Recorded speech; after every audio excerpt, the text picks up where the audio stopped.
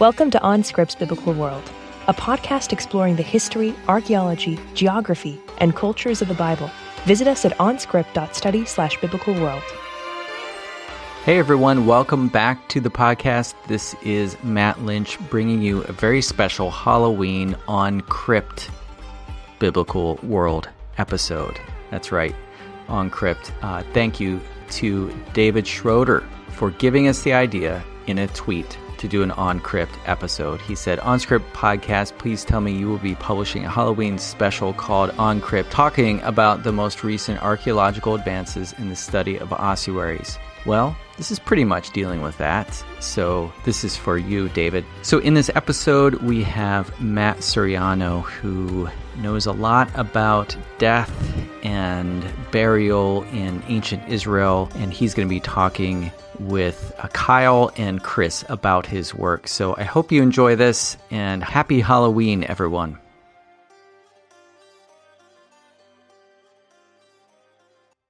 Welcome back to OnScript Biblical World Podcast, or should I say On Crypt Biblical World Podcast, for this special episode where we're joined by our good friend, professor at the University of Maryland, Matthew Suriano. Kyle's with me today. And Kyle, you excited about what we're going to talk about with Matt? Oh, I am so excited. It is going to be spooky and spectacular. It's going to be so frightening and blood-curdling and death-dealing and wonderful. That's one way to put it. That was my Transylvanian accent. I liked it. It's Northern Transylvanian, so people might not have recognized it. Yeah, it's a different dialect. It's Transylvanian. I like it. So, in any case, thanks for that. And we have Matt Suriano. Welcome, Matt. Thank you. Good to be here. Today, Matt is going to talk to us about one of his favorite topics, death in the Old Testament, or death in the Hebrew Bible. Matt has written widely on this subject, both in his dissertation from UCLA, but also in terms of a book that he's published based upon his dissertation, and more recently, a book about death, or the history of death in the Hebrew Bible. As I said, Matt is a good friend of both of ours. I've dug for many seasons with Matt at Tel Burna. We've spent many an hour in the evening telling jokes and experiencing the wonders of an excavation project. And so it's such a fun conversation, such a good opportunity to have a conversation with Matt. And in this discussion, we kind of jump right into it as Matt is describing his long-term project of death in the Hebrew Bible, but also some very interesting projects associated with new work that he's doing in terms of mortuary inscriptions in and around Jerusalem and throughout Judah, but also this other project, which he's working on at Silwan. So we hope you enjoy this episode as we delve into death in the Hebrew Bible. And as I said before, it is a special episode called On Crypt, special for Halloween, of course.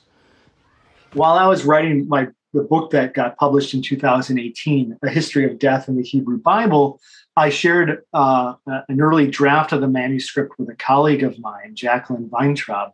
Mm-hmm. And we share stuff back and forth all the time. And Jackie contacted me and she said, we should put together a volume on funerary inscriptions in Hebrew and Aramaic, because I had an entire chapter that was just basically translation. And, it really kind of detracted from the flow of the narrative. But the idea of extracting that material and putting it in a separate volume where I could deal with them in a more thorough and robust manner, not just translate them, but also write introductions to each inscription, line commentaries, and work working with Professor Weintraub, who's a skilled philologist, and it's really her strong suit. As opposed to me, I'm more of an epigrapher, an archaeologist. At least that's how I approach these artifacts.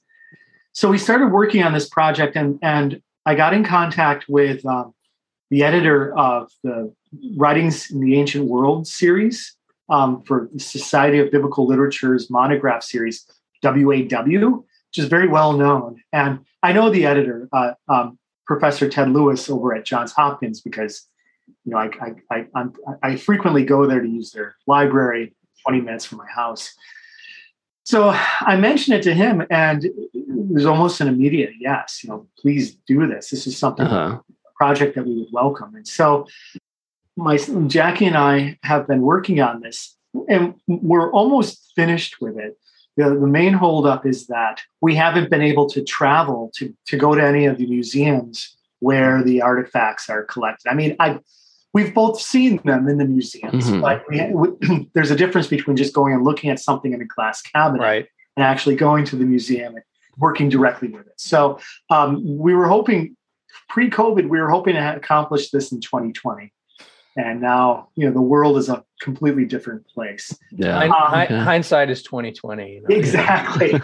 So we're hoping I'm hoping that next year I'll be able to do this. Go to the British Museum to work on the funerary inscriptions there, which would be a small volume because it would only be focused on Iron Age inscriptions, with maybe one exception.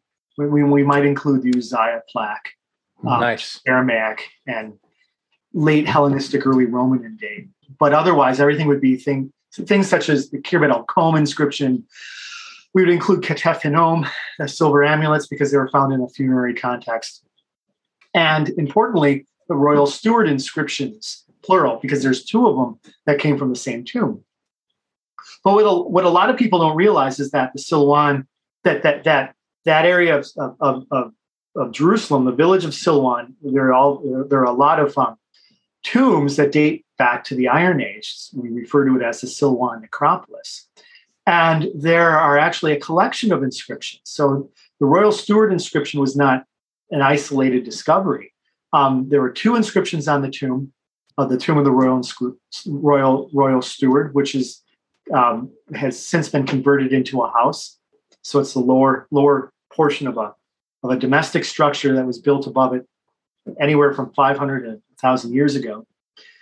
And right next to it, there's another similar tomb that still has an inscription on it that's almost identical in its formulaic style to the royal steward inscription, the main one. And then there's what is known as the tomb of Pharaoh's daughter, which is just outside of Silwan, so it's visible. It's the one tomb that's visible, and you could still see it in a relatively unaltered shape, although I think the roof was probably quarried away in antiquity. And that also has the remains of a Hebrew inscription, although it's only a letter and a half, but it's enough to reconstruct the word aror, which means curse or cursed, which is standard vocabulary for funerary inscriptions. So as we were working on this volume, this monograph, I became really very much interested in the context of writing, because here we have inscriptions, and two of them are in a museum on display. So they're decontextualized. And that's the state of most inscriptions that we work with, whether they're cuneiform or alphabetic text, written in Hebrew, Phoenician, or Aramaic. We're trained to read things in isolation from their context. And here we have monumental writing, and we know exactly where it comes from. But nobody's ever really done any sort of study of the inscriptions in context, because the context is difficult. It's not easy to find where the royal steward tomb is located today. It's tucked away inside the neighborhood of Silwan. It's in East Jerusalem, and there are political dimensions to the study of inscriptions or the study of antiquities there in general. And there's a lot of the politics. Silwan today is in the news quite frequently because of the Israeli-Palestinian conflict. So there are all kinds of reasons for why people haven't gone into that part of Jerusalem and studied the context of writing. But I think added to that is just there's an inherent bias in the way that philologists and epigraphers work. It's a bias or maybe it's not a bias, but it's a blind spot with regards to to context. And so I started working on this project, and I got in contact with people in the School of Architecture here at the University of Maryland. So we've been engaged in an online initiative. So we haven't been able to travel to Jerusalem. We're doing kind of a preliminary study in which we're trying to map out and reconstruct the monuments in the Silwan necropolis in the 8th, or in the Iron Age, in the 8th to the 6th century, in order to get a better sense of the visualize, you might say, the writings. And that's the project that I'm working on now. Now I have nothing to show you for that. And I will say that the research that Chris and I have been doing of historic photographs from the 19th century of Silwan is directly linked to that project. And so that's where we've made the most progress, I would say. And those photographs, we're hoping, I've been archiving them because I'm working with an archaeologist who does ArcGIS work.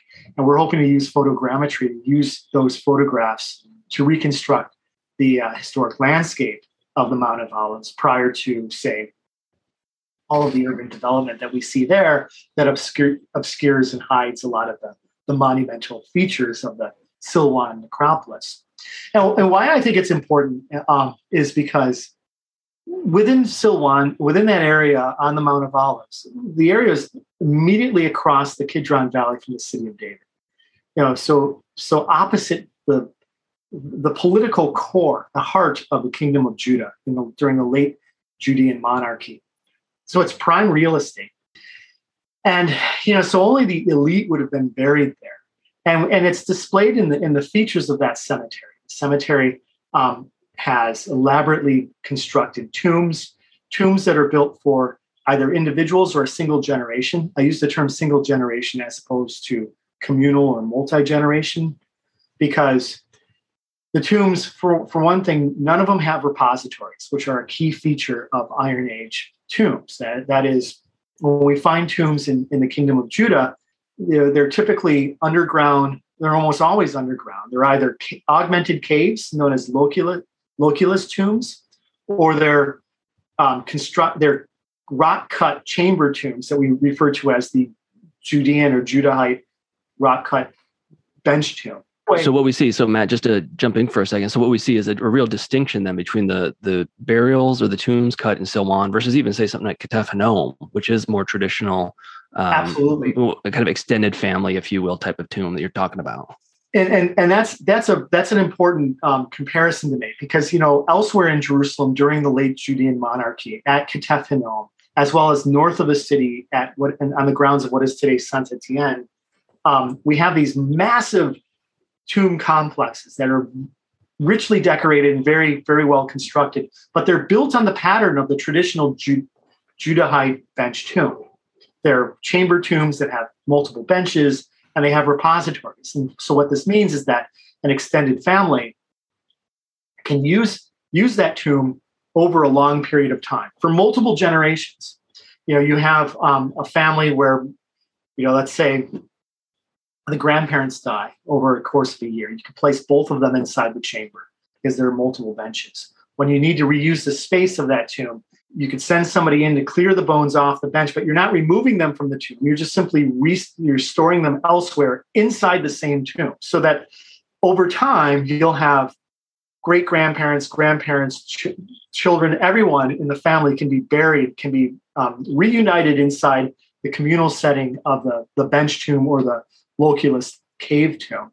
And this is the main sense of Judahite mortuary culture that we see during the Iron Age. And yeah, you can make the argument that it's mostly reflective of the elite culture, and that's true. Unfortunately, we don't really have any data on how the non-elite buried, other than references in the Bible to the poor being buried in pits. But even there, I would say those pits were probably communal. So these are cis tombs. Exactly how that works, I don't know. But there is some variation in terms of the status of these bench tombs. Some are very well made, others are not as finely crafted, and that might represent maybe different levels on the socioeconomic scale. But either way, the ideal that's preserved is being reunited with dead kin inside the setting of the tomb. And the tombs reflect multiple generations. But we see the exact opposite in the Silwan necropolis. Because in the Silwan necropolis, they're not communal. We don't have repositories. They're built for one or two people.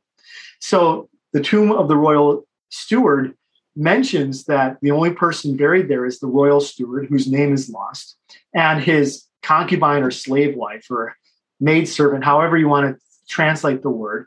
Based on the use of the word Amah in the covenant code in the book of Exodus, which very clearly defines that this is a young woman who's sold as a slave to another man to be his wife.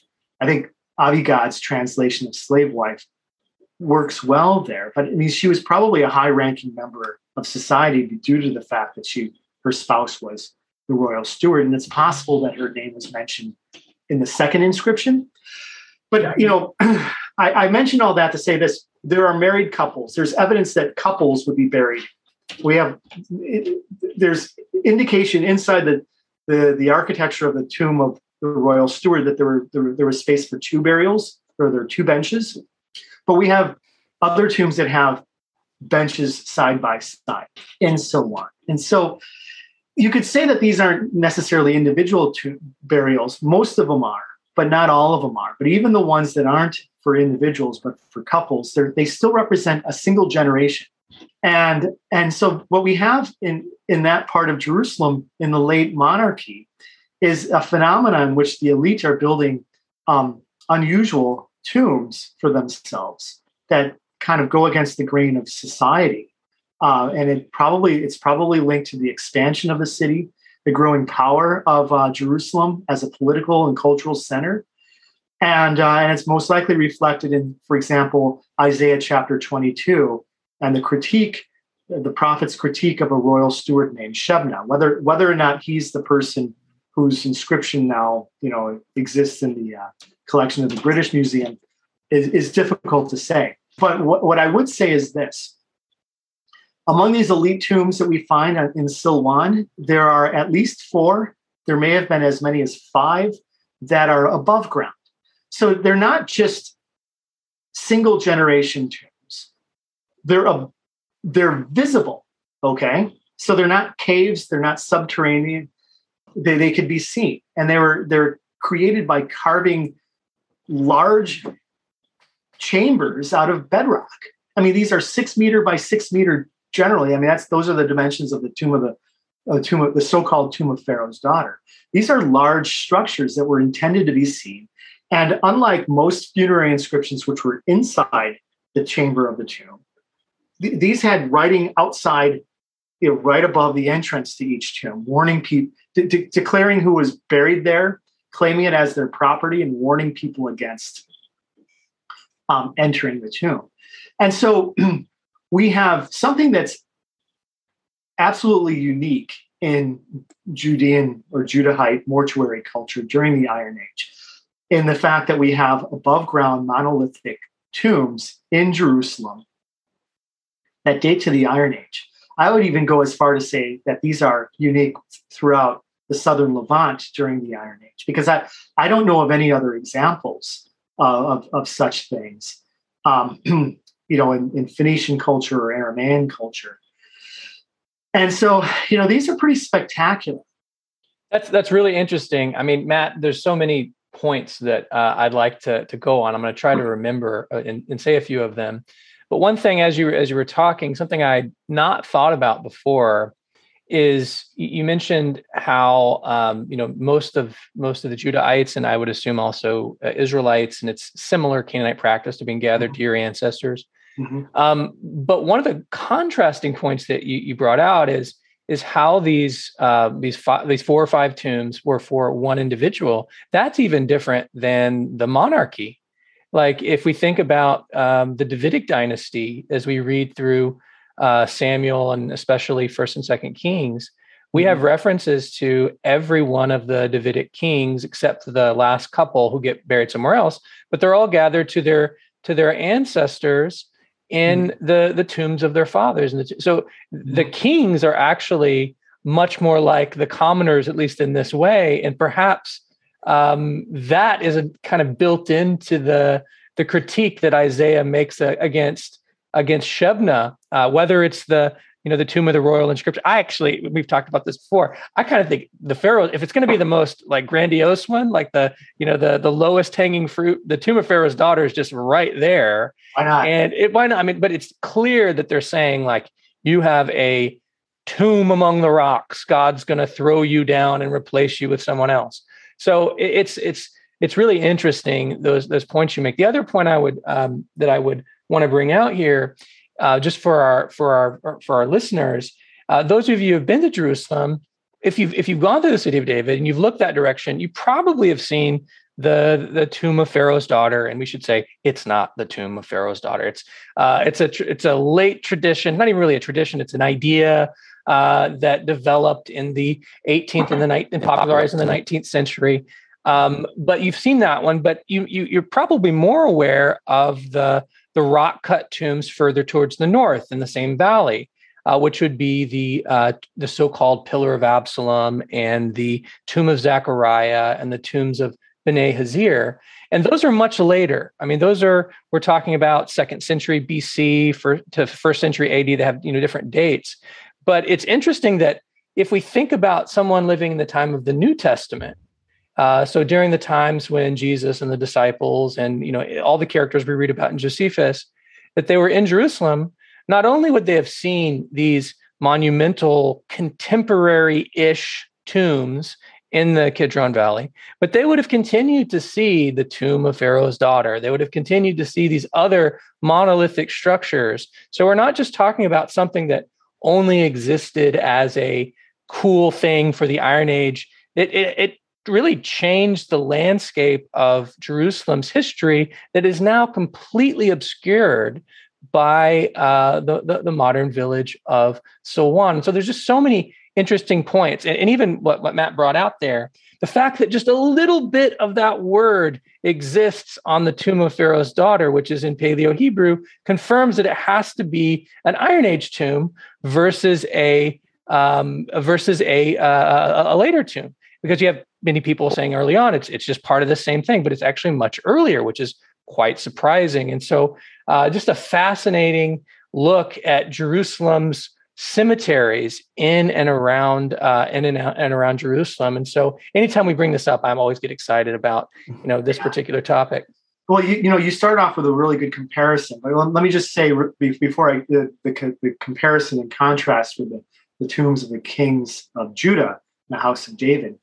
But there's so much else there. I mean, the tombs in the Silwan necropolis are now part of a living landscape. I mean, they've been part of a living landscape. Unlike the ones to the north, which are, later, late Hellenistic, early Roman period.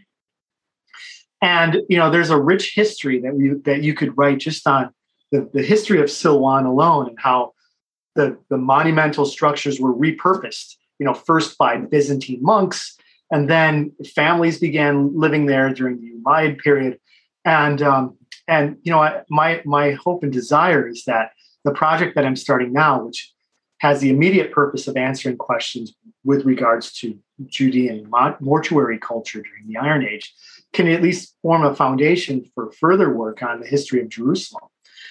Because the monuments don't go away; they're still there, and Chris mentioned the so-called tomb of Pharaoh's daughter, which has nothing to do with a daughter of the Pharaoh married to Solomon in the 10th century.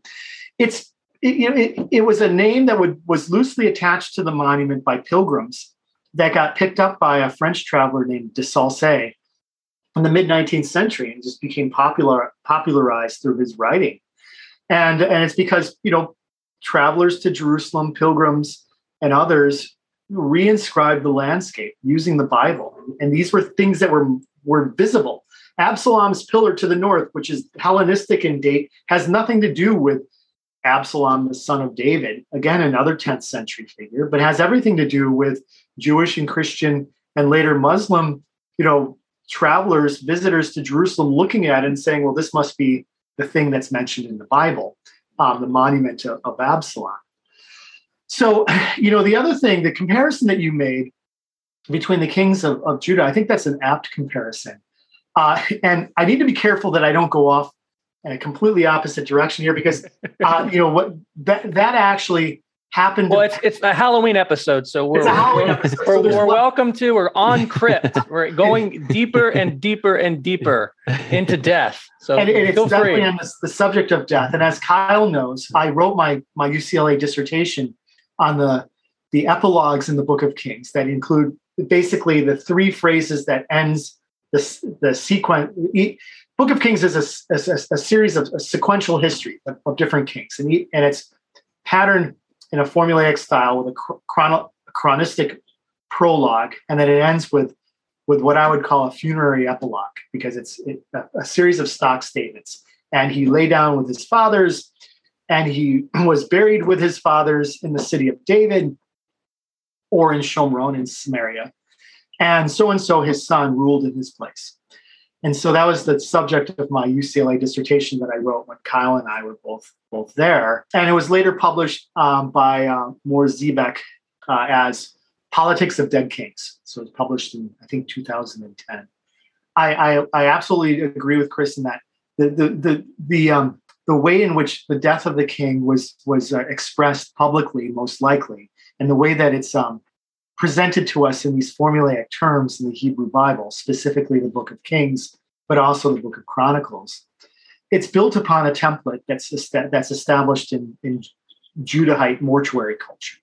Everyone, the ideal death is to be buried in the family tomb, and so the kings who ruled, from the Davidic lineage, who ruled over that dynasty, they were buried like everyone else. They were buried in the family tomb, which happens to be in the city of David. Most likely, I believe that the early royal tombs were intramural, and so they were exceptional in the sense that they were not outside the city walls; they were inside the city walls on the eastern ridge, inside that area of Jerusalem that was known as the city of David. And where are these tombs, Matt? That's a good question. So that's the $1 million question. That was a question that was a big motivating that motivated a lot of early biblical archaeology. And so, one of the earliest excavations in Jerusalem by Raymond Weil, the great Egyptologist, was specifically to search for the tomb of David in the city of David. And I think it was the first Jewish excavation in the city of Jerusalem. And it was pre-World War I. There were theories about the Siloam tunnel or Hezekiah's tunnel. You know how it zigzags? Mm-hmm. It's not a straight line through the bedrock. And it zigzags most likely because the stone cutters were following different types of stone that were easier to cut. But there was a theory in the late 19th, early 20th century that it zigzagged because they didn't want to cut into the royal tombs, the tombs of David, which is a fun theory, but I don't place much stock in it. Now, Raymond Weil, because he was funded by the de Rothschild family, and tasked specifically with searching for the tomb of David. Under those sorts of circumstances, archaeologists usually find what they're looking for, and so Gotta make the donors happy. Gotta make the donors happy. And so he found something, and he declared it to be the royal tomb. It was empty. It was reused as a cistern in the Roman period, early Roman period. But he felt that it was a tomb. But it's something that's controversial to this day. Most Israeli archaeologists reject that interpretation, but there are others that place some stock in it. And I think it was Jeff Zorn who pointed out that the arguments that the tomb, the underground structure that Raymond Weil found, the arguments against it being the tomb of the House of David is that it doesn't look anything like a Judahite tomb. It doesn't look like a bench tomb or a loculus tomb in its organization. But he did point out that it does look like late Bronze Age tombs. And there are similarities to certain late Bronze Age mortuary or funerary structures or underground burial units. And so maybe, it was a pre-existing tomb that the Davidic kings took over. Who knows? It's difficult to say. Well, one of the things I would just add to that is What's interesting about the Tomb of David, and this is a whole other podcast in itself, but what's interesting about it is we have Second Temple sources that make reference to it. I mean, we have, of course, Josephus, who seems to actually be recording an earlier source talking about how Herod tried to plunder the Tomb of David from all its treasure, and then built an edifice afterwards. Mm-hmm. And then we, of course, have the famous one in the Pentecost sermon of Peter, where he compares the fact that Jesus has just raised from the dead to David, and then David had this psalm, and he said that he wouldn't see corruption in the psalm, and he says, "David is with us to this day. We know where his tomb is." But unfortunately, as I always like to tell people, they didn't say exactly where it was in the city of David. If you would have, we would be having this discussion. So it's possible that either Zorn is right, or potentially it awaits discovery. And there are parts of the city of David that, despite much excavation, have not yet been excavated. So, but the interesting thing about that is, if what Josephus and the Book of Acts say is correct, most likely it not only was a tomb that existed in the Iron Age, but it is something that had a large monument built over it, that we can compare to what we see in Hebron with the cave of Machpelah. Now, it's definitely not that size, because that's a huge monolithic or a megalithic structure, but it's interesting to think about what even the Second Temple landscape might have looked like in light of the influence of what was happening in the First Temple period in terms of this mortuary cemetery culture, whether we're talking about Jerusalem's outskirts or inside the city itself. And so that's why, whether we're talking about Jerusalem, we can't just talk about Iron Age. We have to talk about, okay, what preceded it, what happened afterwards, because it's all kind of intertwined in this discussion. Yeah. So I didn't mean to interrupt, but I think that again, you could get all of us off talking about this particular point. Well, let me just add two things to Chris. For that first point, the southern end of the city of David, unfortunately, has been largely quarried away through later phases, particularly the Roman period, and so these possible tombs or potential tombs have been partially eroded away. So quarried away. So we can't say what the landscape looked like, unfortunately. And this is just the factor of it.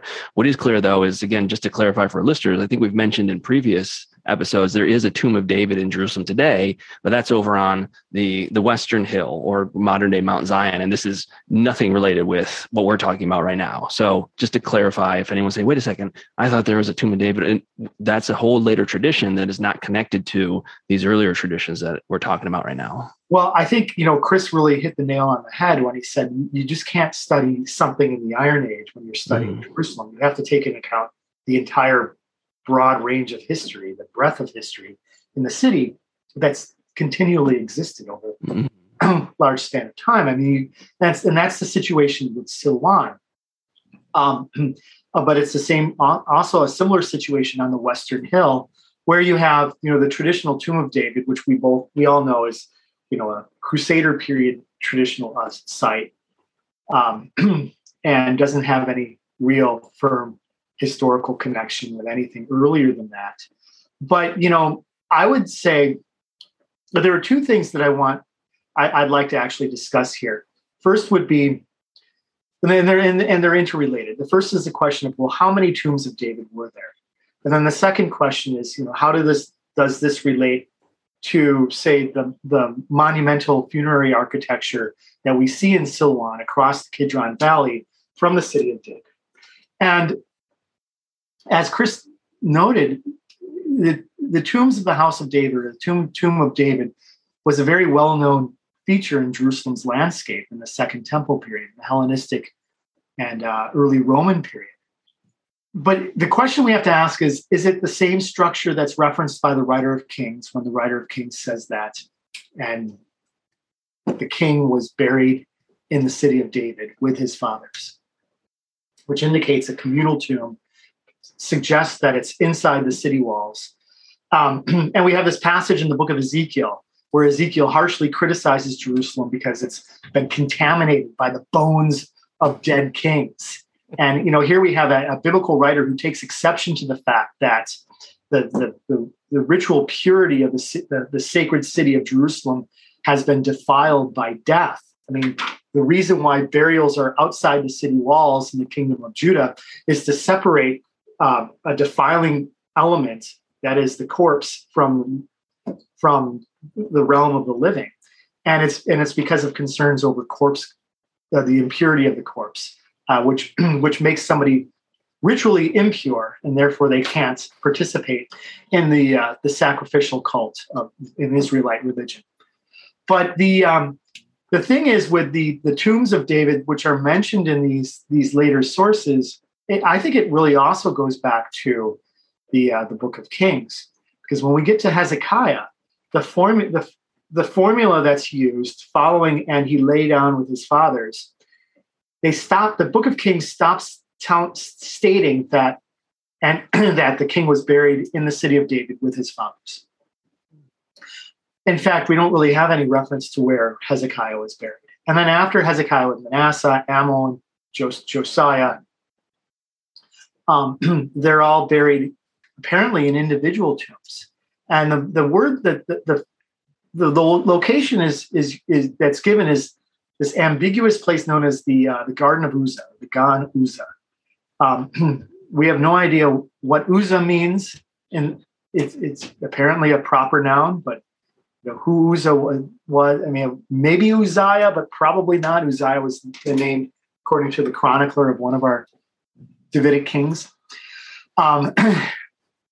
So what it does tell us, or what it strongly suggests, is that in the late Judean monarchy, the kings probably, the burial of the king probably occurred somewhere else. There was a second or a separate location for the burials of the tombs of the Judahite kings, or the Davidic kings. And I tend to follow Gabi Barkai's suggestion that the Garden of Uzzah was on the Western Hill. Barkai has long suggested that the tomb of David that's mentioned in these later sources is in fact the Garden of Uzzah. It's just that it became known as the tomb of David. And even though there might have been individual tombs that were interconnected, it's somewhere there and located on the Western Hill. It would be one reason why Josephus, I believe Josephus confuses the Western Hill with the city of David, correct? Yeah, he talks about the lower. I have to look at the source itself, but I don't know in that passage if he says something more along the lines of just it's in the. I have to look at it to be able to remember. But so if I could turn our attention away from the Western Hill, I mean, who knows where the Garden of Uzzah is located? I think it was Amos Kloner suggested that the grandiose tomb systems beneath Saint Etienne were in fact the Garden of Uzzah, and there it might be the tomb of the kings that are mentioned when Josephus describes the siege works of the Romans surrounding the exterior of Jerusalem. It's a fascinating argument. I don't know. I mean, who knows? It's difficult to say without any inscriptions. But if I could get back to the inscriptions in Silwan, both the royal steward inscription and then the inscription on the tomb immediately adjacent to it, literally next door. Also a monolithic monumental tomb with a monumental inscription written above its entrance. They both employ a formula that says, it starts off with the words Zot, Kibrat, somebody. So this is the sepulcher of somebody. In both cases, the names are lost. We only have usual 2 letters. Exactly. And the term that's used for tomb is not kever, it's kivora, which is formed from the same shoresh or root, but it's formulaic. It begins the inscription and it's patterned on a style that we see in Northwest Semitic inscriptions that is dedicatory. That's usually how we classify them, but it indicates it does something linguistically that's really quite neat.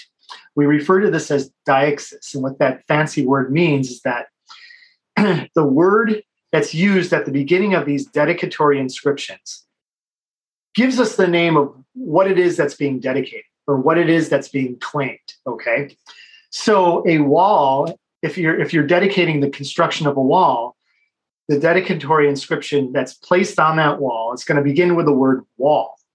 Likewise, temple, it's going to begin with the word temple.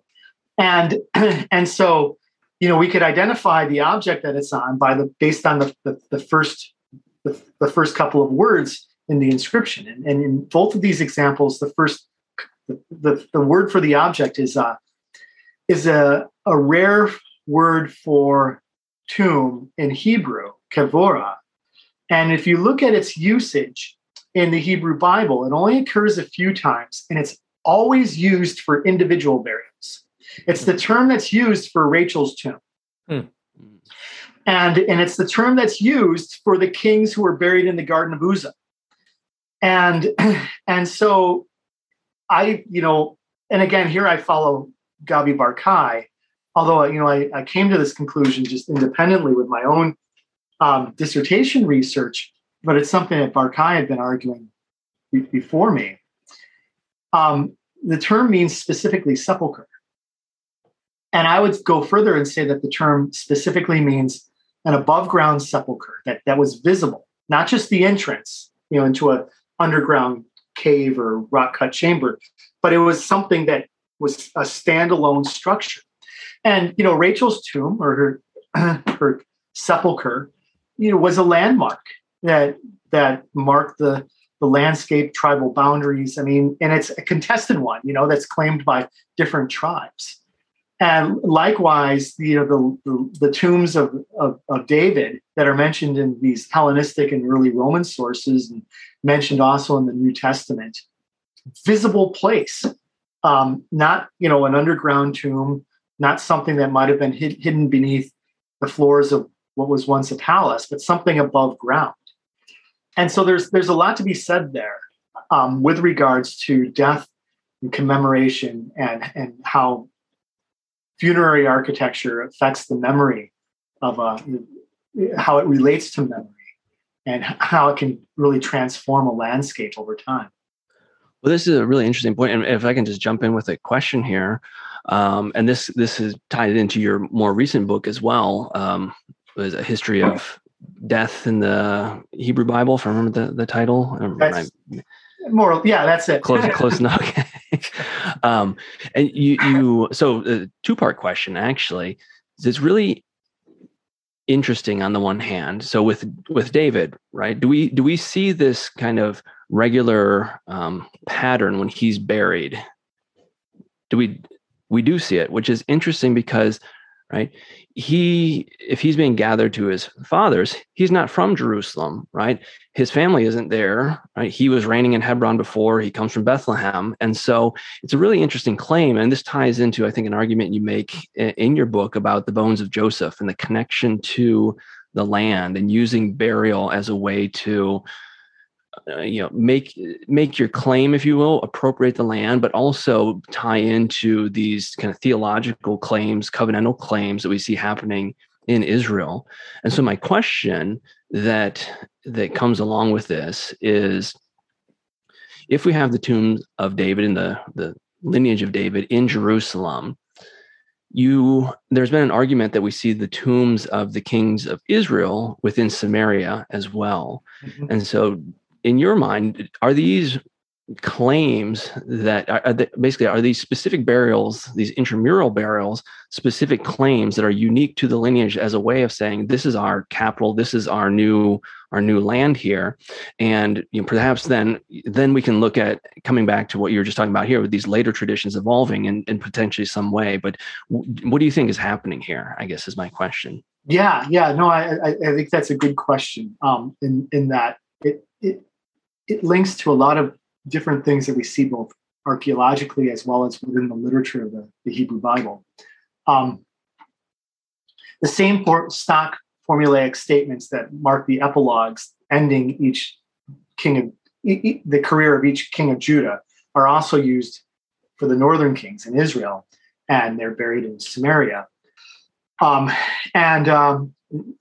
Franklin, an archaeologist in Israel, has made what I believe to be a quite compelling argument that there are features that were excavated in Samaria and beneath the palatial structure there that should be identified as those tombs.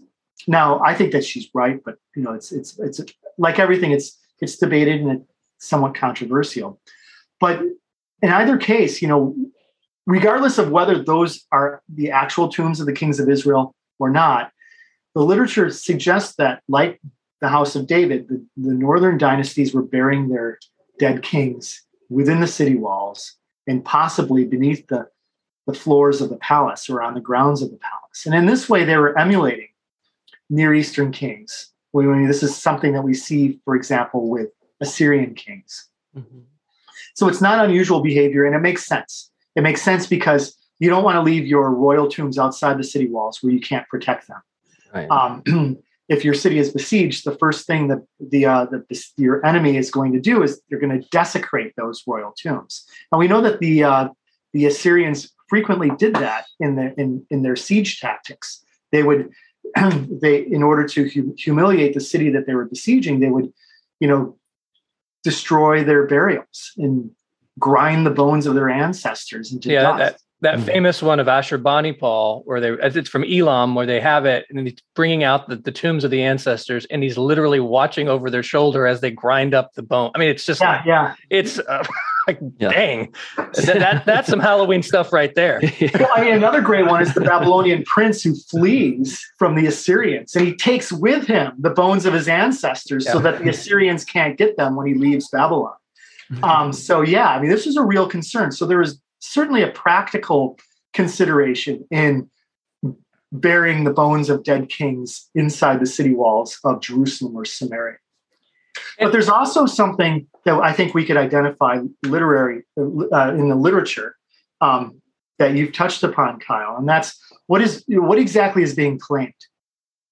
And David dies, and he's buried with his fathers in the city of David. Okay, but his father, Jesse, was probably buried somewhere in Bethlehem. I mean, there's no ancestral tomb for David in Jerusalem, but that's beside the point. I mean, the history of the United Monarchy is being told from a much later perspective. And all of these things are being conflated. And according to that history, David is the ancestor who conquered Jerusalem, named it after himself, and established it as the patrimony for the line of David. Again, the history of David and Solomon is a contested point in archaeology today, and we don't need to get into that. But what we can recognize is that the literature, regardless of when it was written, is making that claim by telling us that David was buried in the city of David with his fathers, even though, regardless of how you read it, he most likely wasn't buried with any fathers. A similar thing happens with Abraham. So Abraham, his wife dies, and he buys the cave of Machpelah in the field of Ephron in Hebron, okay? And he buries his wife there. And then he dies a few chapters later, and he's gathered to his peoples. And you could say, yes, Sarah was his people, his kin. But it's really more about using an idiom for death that expresses reunion with dead kin, dead family members, inside the family tomb, which marks your inheritance, okay? And it's related to the heritage through lineal descent. And there's a clear line that you could trace through the cave of Machpelah in Hebron in the book of Genesis, where it goes from Abraham to Isaac to Jacob. And Jacob, there's a lot of effort that has to go into transporting Jacob's body from Egypt, where he dies, to Hebron, but ultimately he gets there, which is why, when Jacob dies in Egypt, we're told immediately he was gathered to his people. And he was gathered to his people because the process that was involved in his burial, which was a long, extended process, ultimately ended with him being buried in the promised land, which is what he asked to be.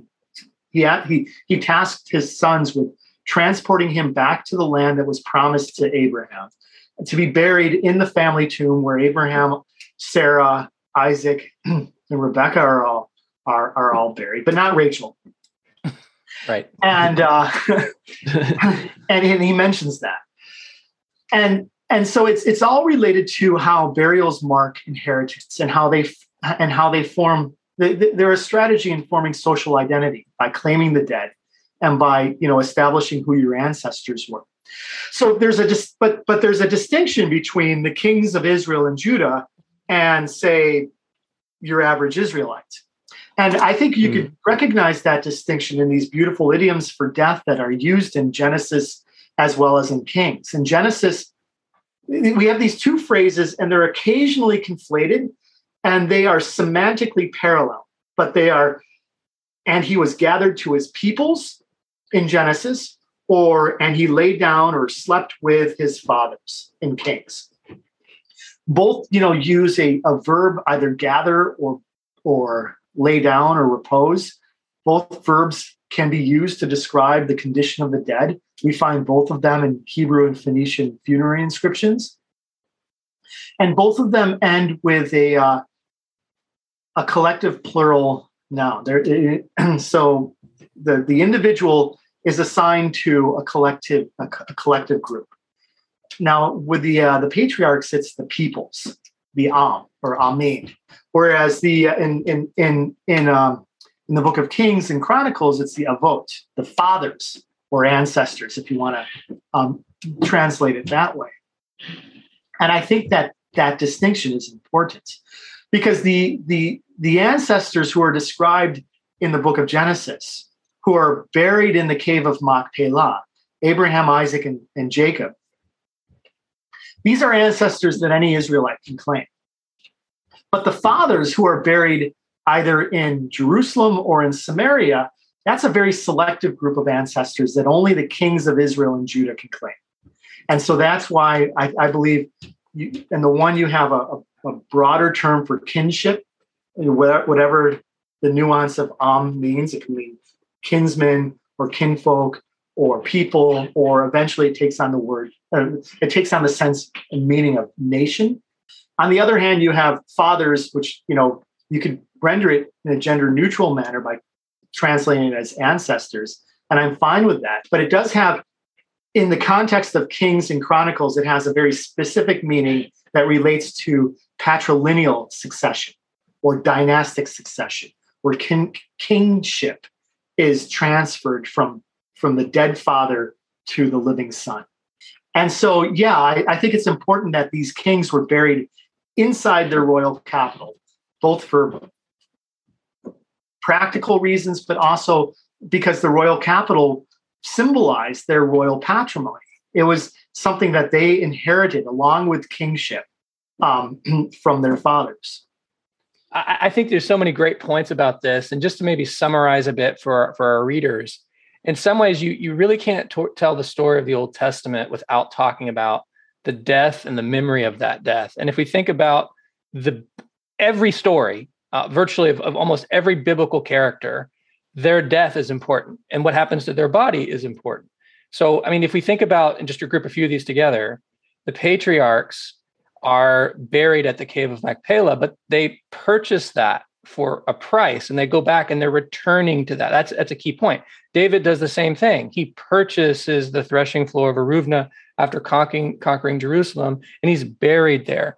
When Omri goes to the hill of Shimmer, he purchases it and he's buried there. It's in some ways a deed of ownership. Mm-hmm. They're not bringing a lawyer.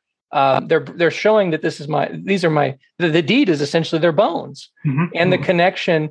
So that's so crucial. And then when you get the drama in these stories over what happens to the king's body when it's gone, that is heightened. Now for us, in the 21st century, when we watch something like Avengers and we don't really care, that they just died and, that's fine. But for them, what happens to Josiah's body after he dies near Megiddo is important. What happens even in Assyrian thought, when Sargon II dies way off in Tubal and his body is never found, and there's this Sennacherib's curse on Sargon, which is kind of reflected in Isaiah 14. It was like the worst. It was like the spookiest thing that could happen, to continue with our Halloween theme. And I've just been reading through Saul. He's decapitated. His body is sent out. And why go and risk taking his bones off of the walls of Beit Shan? Why do they do that? Because it expresses the kinship, and it also expresses the importance of the afterlife, of the memory of those bones in not only remembering that king, but how it has relevance to the story and has relevant. And to me, that's not something that can be simply faked from as far as being a literary creation. It's baked into the DNA of the culture of the Old Testament. And it's very different than what you encounter once you get into the Second Temple period, where there's totally different perspectives on how they're burying their dead. And so it's just so fascinating. And so all that was, I love this stuff. And kind of like a side question to that. In recent years, and I'll give a little bit of backstory. Back, I think, just after the 6-Day War, the Cave of Machpelah was broken into, and there was some pottery collected underneath, and there was the claim made that it was a Middle Bronze Age tomb, and it maybe well be. Now, for those of you who don't know, there's a massive megalithic structure built by Herod the Great over the traditional cave, which would mean that we're talking about 1st century BC tradition. Now, in the last couple of years, David Ben Shlomo has published the pottery that was collected illicitly from that, and it seems to date to the 9th and the 8th century, which is, again, not absolute confirmation that this is the Cave of Machpelah and there are ongoing burials there and somehow commemorating it. But it leaves open the possibility that even at a place that was no longer the capital of the kingdom of Judah, there's still this attachment to it. And so at all three of these big places, Hebron, Jerusalem, and Samaria, we can present archaeological evidence that's not a slam dunk in favor of the things Matt has been saying, but it seems to fit very nicely with what we see archaeologically and what we see from the text. So anyway, do you have any thoughts about the Hebron cave and these details? Me? No, I have not. I'm aware of them. I've read them, but I don't have any thoughts there. I think a lot of biblical scholars, especially in these days when so many biblical scholars assign the production of biblical literature to the post-exilic Persian period, a lot of biblical scholars see the story of the Cave of Machpelah as reflective of, say, a changing landscape in which you have Edomites, the Idumeans, encroaching upon, moving across the Jordan Valley on the Arava and into the Shephelah and the hill country. And so, there's discussion over, whether the Cave of Machpelah is a claim by Judeans for that space, or whether it created some contest between two groups of peoples who claimed Abraham as an ancestor, which is an interesting thing because that's pretty much what we have in the current Cave of Machpelah, which is a Jewish exactly. The more things change. Yeah, so it's interesting in that sense. We went off in a different direction, so I'm trying to remember what I was going to make a point, and I think I've lost it here. But story in your book about his bones, right? He's not brought to Hebron or the tomb of Machpelah, but he's brought to Shechem. Mm-hmm. And this in it of itself also, I think, has ramifications because, number one, this is the first place that Abraham visits, according to the text, when he comes into Canaan. He goes to Shechem, kind of sets up shop for a little bit, and then continues through the entire central hill country. And I'm wondering, again, here's a question for you. You see now this connection with Hebron in the burials and this kind of claim to inheritance there. Now with Joseph, you see a claim to Shechem in the northern part of the hill country. Let's throw in Rachel as well, because she's the mother of Benjamin, right? And her tomb probably is in the region of Benjamin. So there's a claim to this territory as well. Well, there are different locations given by the biblical writers for Rachel's tomb. So. Right. And this is really the challenge, and the traditional one even today is not so much in Benjamin, south of Jerusalem, but I think there's good reason that we should probably locate it a bit further north. But anyway, if that is the case, there could be a claim to this, the inheritance of Benjamin. So I'm just wondering if, again, building off of this pattern of where you're buried kind of ties you to an inheritance of the land, and bringing it back to the date of the question the question of the date of the text. And as you mentioned, a lot of scholars, biblical scholars, will say a lot of these texts are composed in the post-exilic period and, maybe aren't reflecting, some good traditions or even some historical reality. And you start to bring in your book, Case of Khirbet Beit Loy, or Khirbet Beit Loya, and the similarity in concepts between that and even Exodus and the transgenerational blessing. Mm-hmm. I'm just wondering if you can pull together for us the connection between this Iron Age tomb inscription that is building on a tradition or that is connected to a tradition in Exodus, and also viewing it in the bigger picture of these claims to specific land, which seems to be part of the entire Abrahamic covenant of God saying, here, Abraham, you're going to get all this land.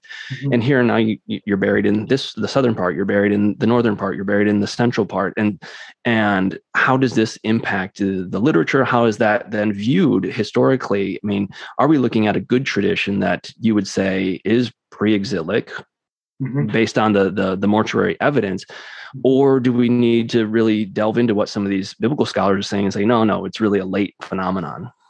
Yeah, I would say you cannot state for certain that it's a late phenomenon. But the whole issue of dating biblical literature is a thorny issue, and it's really not one I want to enter into here, because I don't think that the archaeological material remains can be used firmly as evidence. What it can tell us is that these ideas originated in the Iron Age. Mm-hmm. And as we've already mentioned, with all of these different things, from the tomb of David that's mentioned in the book of Acts to, Herod's cave of Machpelah in Hebron, to the village of Silwan on the Mount of Olives, the landscape contains ideas, and these ideas never really go away. They're just basically reinterpreted by people, by new generations who come to the land, or travel to the land, or just ideas are transformed over time. And so, whether Rachel's tomb outside of Bethlehem today is the actual Rachel's tomb that the biblical writers were referring to is a question that ultimately is difficult and probably cannot be answered, although most of the evidence seems to indicate that it's a later tradition. But the fact that it's a later tradition really says something. And it says something to us about how the biblical writers are responding to death. They're aware that their ancestors are buried here in the land, if they're writing in Jerusalem or somewhere within the land. But, did Jeremiah actually know where Rachel's tomb was? Where was it? Is it the same place as, say, is it the same location that's mentioned in the book of Samuel? What about Joseph's tomb? It's never mentioned after Joshua in Shechem. And that probably reflects the bias of the biblical writers who like to tell stories about Jerusalem and the area to the south and not necessarily to the north. Okay. And so the ideas can change over time. And for that reason, I think it's difficult to say, for example, in the case of Khirbet Beit Lai, we have a set of inscriptions that are found inside a tomb that I relate to this passage in the book of Exodus, which involves terminology that we also associate with the care for the dead. And it also, proclaims that the God of Israel is the God of the land. And it makes all these other statements that I build an argument that it's related to claiming the land through tombs, which is not a radical idea by any means. But here we see a set of tomb inscriptions that use vocabulary that's similar, if not identical, to what we find in the Bible. And what that tells us is that the idea was around in the late Iron Age. It doesn't necessarily tell us that the book of Exodus was written in the late Iron Age, although I'm actually a pre-exilic P source adherent. So I think that there's a lot in Exodus that's Iron Age in date. P is the priestly source for some of you listeners out there. So correct. Yes. So you can't necessarily make a one-to-one connection. You just have to look at how these ideas, how they resonate within the landscape. And that's the beautiful thing about using death and burial, because the landscape contains death. It contains the dead. And it's the locus really for these ancestral stories. And so, to get back to what Chris said earlier, ancestors and the dead, they're everywhere in the Bible. We just overlook them because we're so used to ignoring death. We bury our dead in cemeteries, and then maybe every once in a while we go back to visit the graves of our grandparents or other relatives, but it's a very rare feature, at least in American culture. And I don't know how regularly ancient Israelites visited the tomb, but I know that there's evidence that suggests that they did more often than, say, we do in our modern culture. But let's go back to biblical literature and look at how it's organized around ideas of death and burial. The book of Genesis ends with the death and burial of not just Jacob, but his son Joseph as well.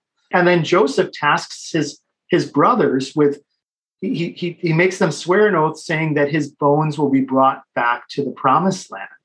And he uses Hebrew vocabulary that we see used elsewhere to describe the care for the dead. And it's the similar vocabulary to what we see in the Iron Age inscriptions in Khirbet Beit Li. And so, for the biblical writers, taking care of the bones of Joseph was very important.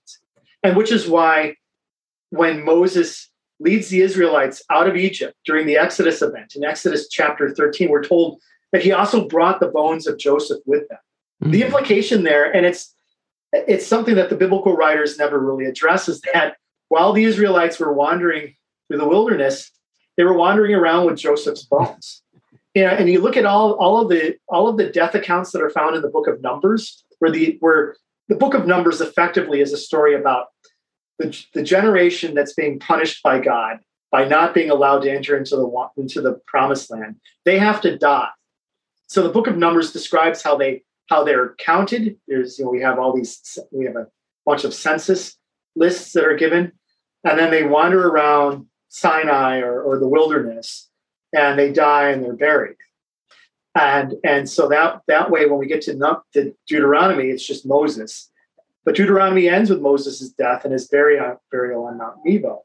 Mm-hmm. But Joseph is never buried during any of these events because the Israelites. Great point. They're all dying for 40 years, and you got to make sure Joseph doesn't get buried. You're not important. Exactly. And so then we. I mean, the same thing happens at the end of Joshua. Joshua dies, Eleazar dies, and Joseph's bones are buried. And it's told, boom, boom, boom. It ends the book of Joshua. The book of Joshua ends by telling us where people are buried. And it tells us specifically that they're buried on their inheritance. And there's a lot that we could learn there. And in writing a history of death in the Hebrew Bible, I think the point that I was really trying to stress with this book is that the ancestors were important. And it's critical for us in interpreting the Bible to pay attention to how death is described using funerary imagery. And so for that reason, I leaned heavily on the archaeological evidence for Judahite or Judean mortuary culture, which is quite robust. I mean, we have, over 400 rock-cut or cave tombs in Judah that date to the Iron Age, that date to the period of the kingdom of Judah. So we have enough evidence to reconstruct how the elite buried their dead. And that's important because the Bible, as much as it, I think, discusses the dead in positive terms and draws from funerary imagery, we don't have any description of how a funeral should occur or how burial should occur. I mean, now it's not just that the biblical writers were trying to ignore death and burial. They weren't. I mean, they also don't tell us how, you're supposed to conduct a marriage ritual. So, and that's because the regulations that are given to us in Torah, in Exodus, Leviticus, and Numbers, is all about containing purity or containing impurity and establishing purity in relation to the tabernacle. And so there we get, discussions of corpse impurity and how to remove corpse impurity. But outside of that, we really don't have any specific instructions with regards to how to deal with the dead. Yeah. And as a result, biblical scholars tend to think that the biblical writers were trying to avoid death, which they weren't, or that they were trying to deny death and celebrating life, whatever that's supposed to mean, which is, I think, also a problematic interpretation. The biblical writers accepted death as a part of life. And you could say that they celebrated their dead by extolling the virtues of the ancestors. But the ancestors formed a critical link for the biblical writers with the past. And through the ancestors, they were able to preserve, say, the ideas of covenant. We're here in this land because our ancestors were buried here. And those same ancestors received promises from our God that this is our land. I mean, that's really how it works. And I think this is important because there's a very popular belief among biblical scholars today that anytime we see ancient Israelites or Judeans caring for the dead, burying their dead, placing stuff inside the tomb, say to feed the dead, which they did, it reflects something known as ancestor worship, which is this idea that, early cultures saw their dead as powerful ghost-like entities who had the ability to either bless or curse the living. That's spooky. Yeah, it is spooky. And remember, this is a good topic. Keep going. We like it. And it's not that we don't have evidence for ghosts in the Bible. I mean, there's the famous account of Saul and the ghost of Samuel and the necromancer of Endor. And the biblical writers actually have a lot to say about necromancy. They hate it.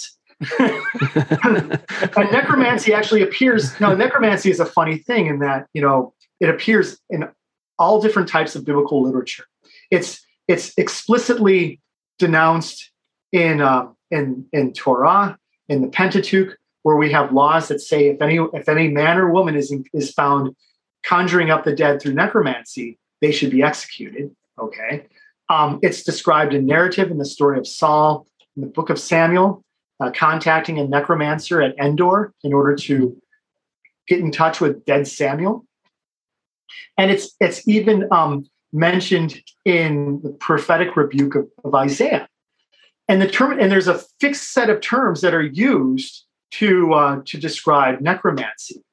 Now, at the same time, there isn't a single artifact. And Kyle, correct me if I'm wrong, because you're and Chris as well. I mean, both of you are archaeologists. I'm really just a biblical scholar who works on archaeology. I can't think of a single artifact that we could confidently connect with necromancy in ancient Israel. I would say you're right, except maybe, and it was just timed for release for Halloween, much like this episode.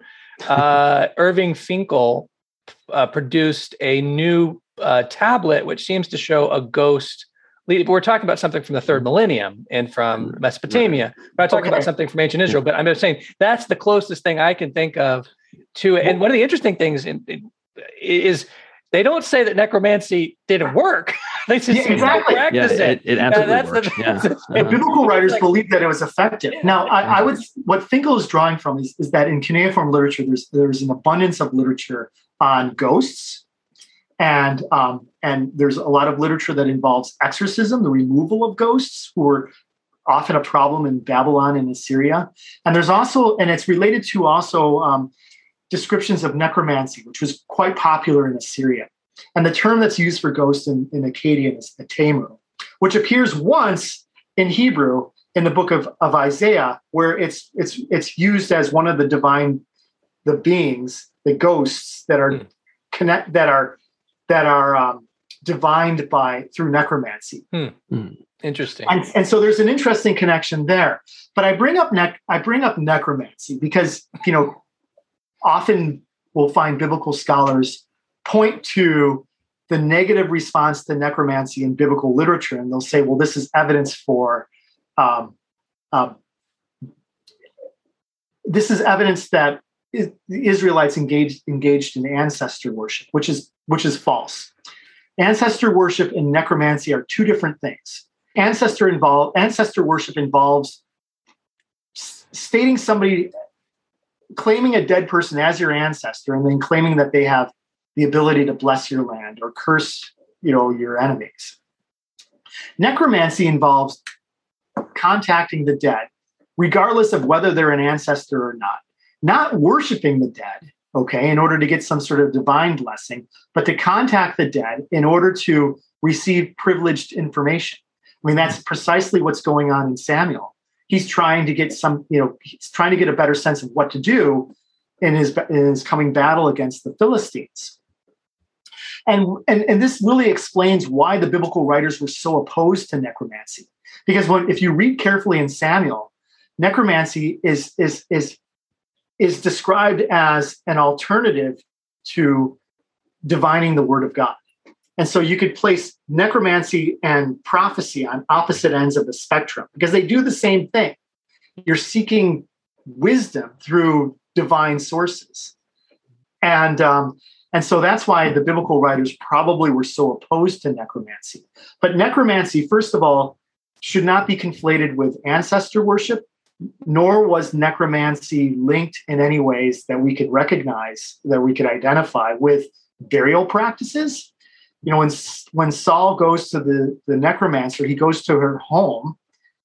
She doesn't go to Samuel's tomb and take out his skull and start talking to it. There's no evidence that there were Hamlet any style. Yeah. Exactly. The last poor Uric. So there's no connection between necromancy and burial practices or funerary rituals that are apparent in any of our sources. And so we need to separate those. But I would also say that ancestor worship is a bogus category that shouldn't be applied at all to ancient Israel or to Judahite mortuary culture. Now, that's not to say that I'm opposed to, say, terminology like the cult of the dead. I think that there probably was a cult of the dead because it was important in ancient Israel or in ancient Judah to curate ideas of ancestors around the tomb and to care for the dead in order to maintain that connection with the past. And how they did it is difficult. It is difficult to say. I mean, we could only read between the lines in biblical literature and interpret the material remains in a certain way. But there's no evidence that they were actually worshiping the dead. And there's no evidence that they viewed the dead as having divine powers, and being supernatural entities. The terms that we have for ancestors are always used in a positive sense in the Bible. Nobody's ever criticized for burying the dead or approaching a tomb. Yes, there are purity laws, but those are just simply boundary markers. Keeping the sacrificial cult of Yahweh separate from the care for the dead. Okay, these were separate categories for the biblical writers, and there was a line that delineated the separation, and that line was defined through purity rituals.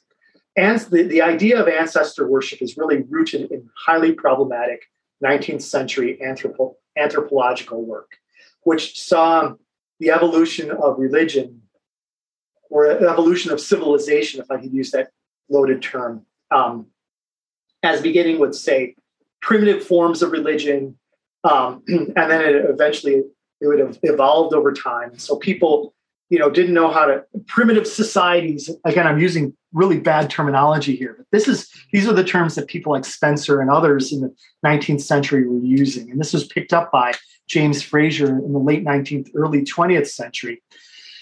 This idea that religion evolves from ancestor worship.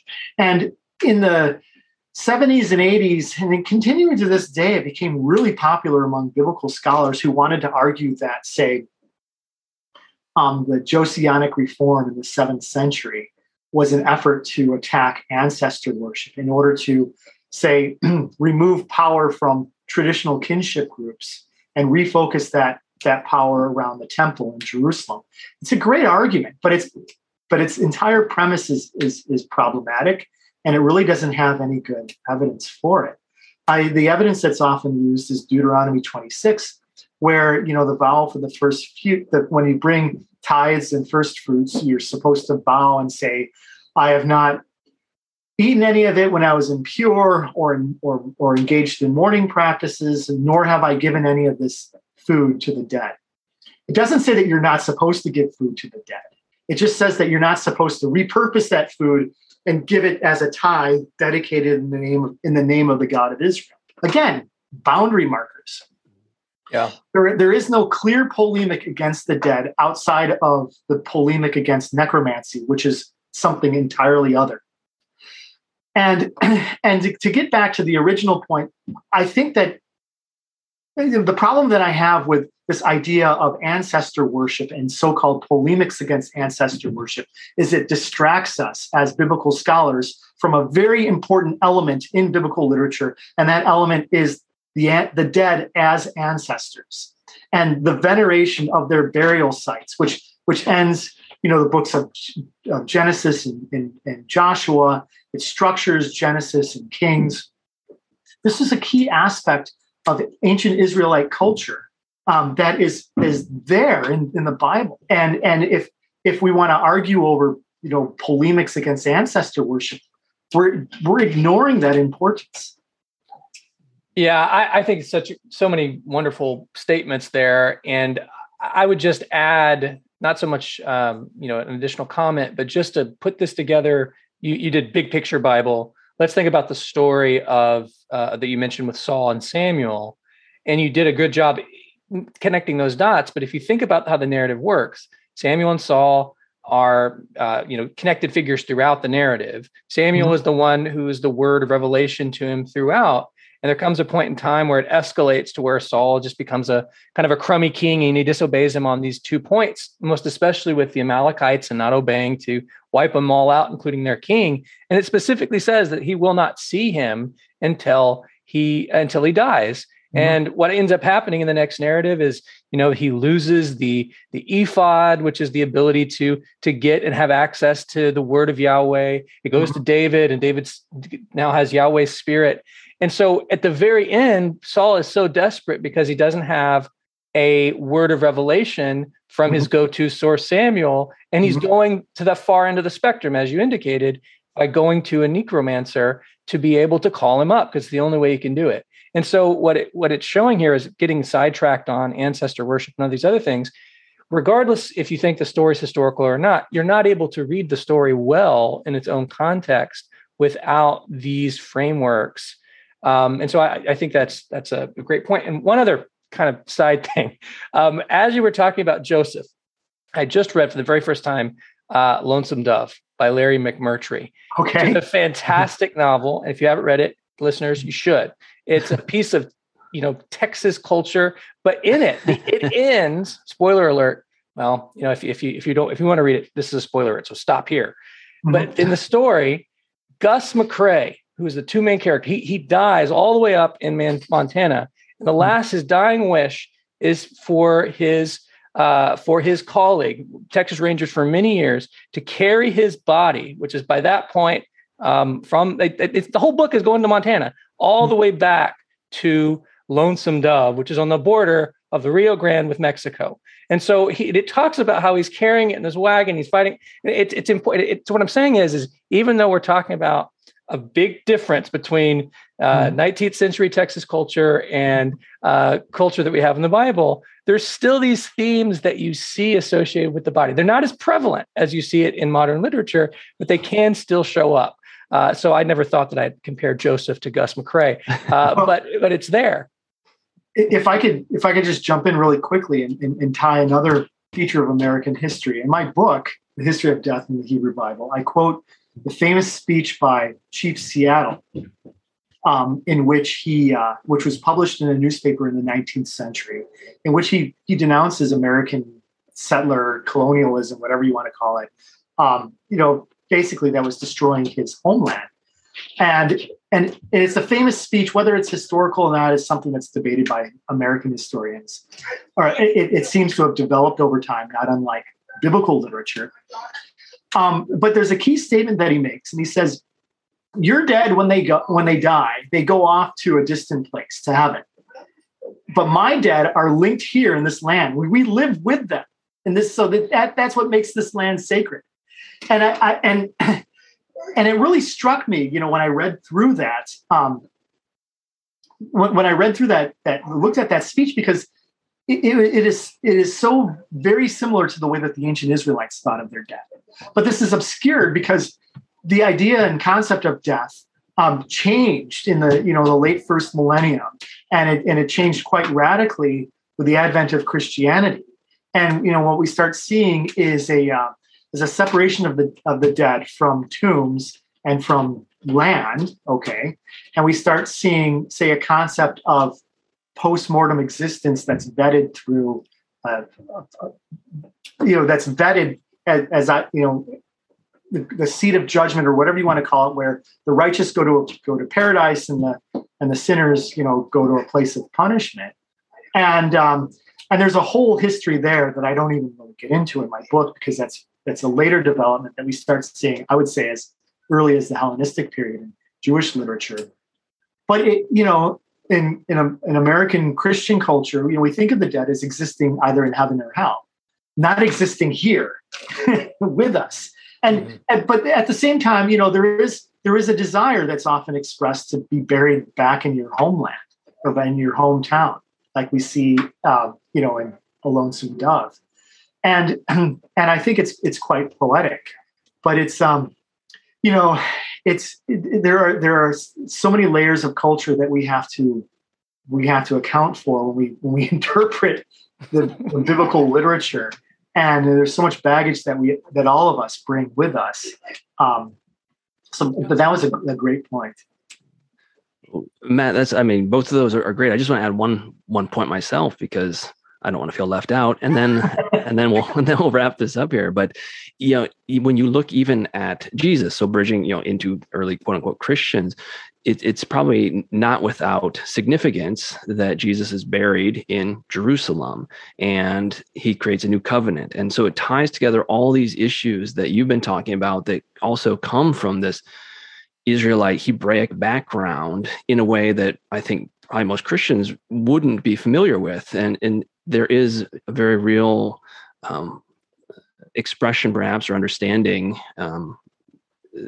through the actions of Jesus, or the specific reasons of why he's doing what he does, where he does it, that is building on all of this. And so I just think that that's actually I don't know. I thought that would be an interesting parallel, seeing how he's buried there, and the whole creation of a new covenant that he does with the whole Last Supper.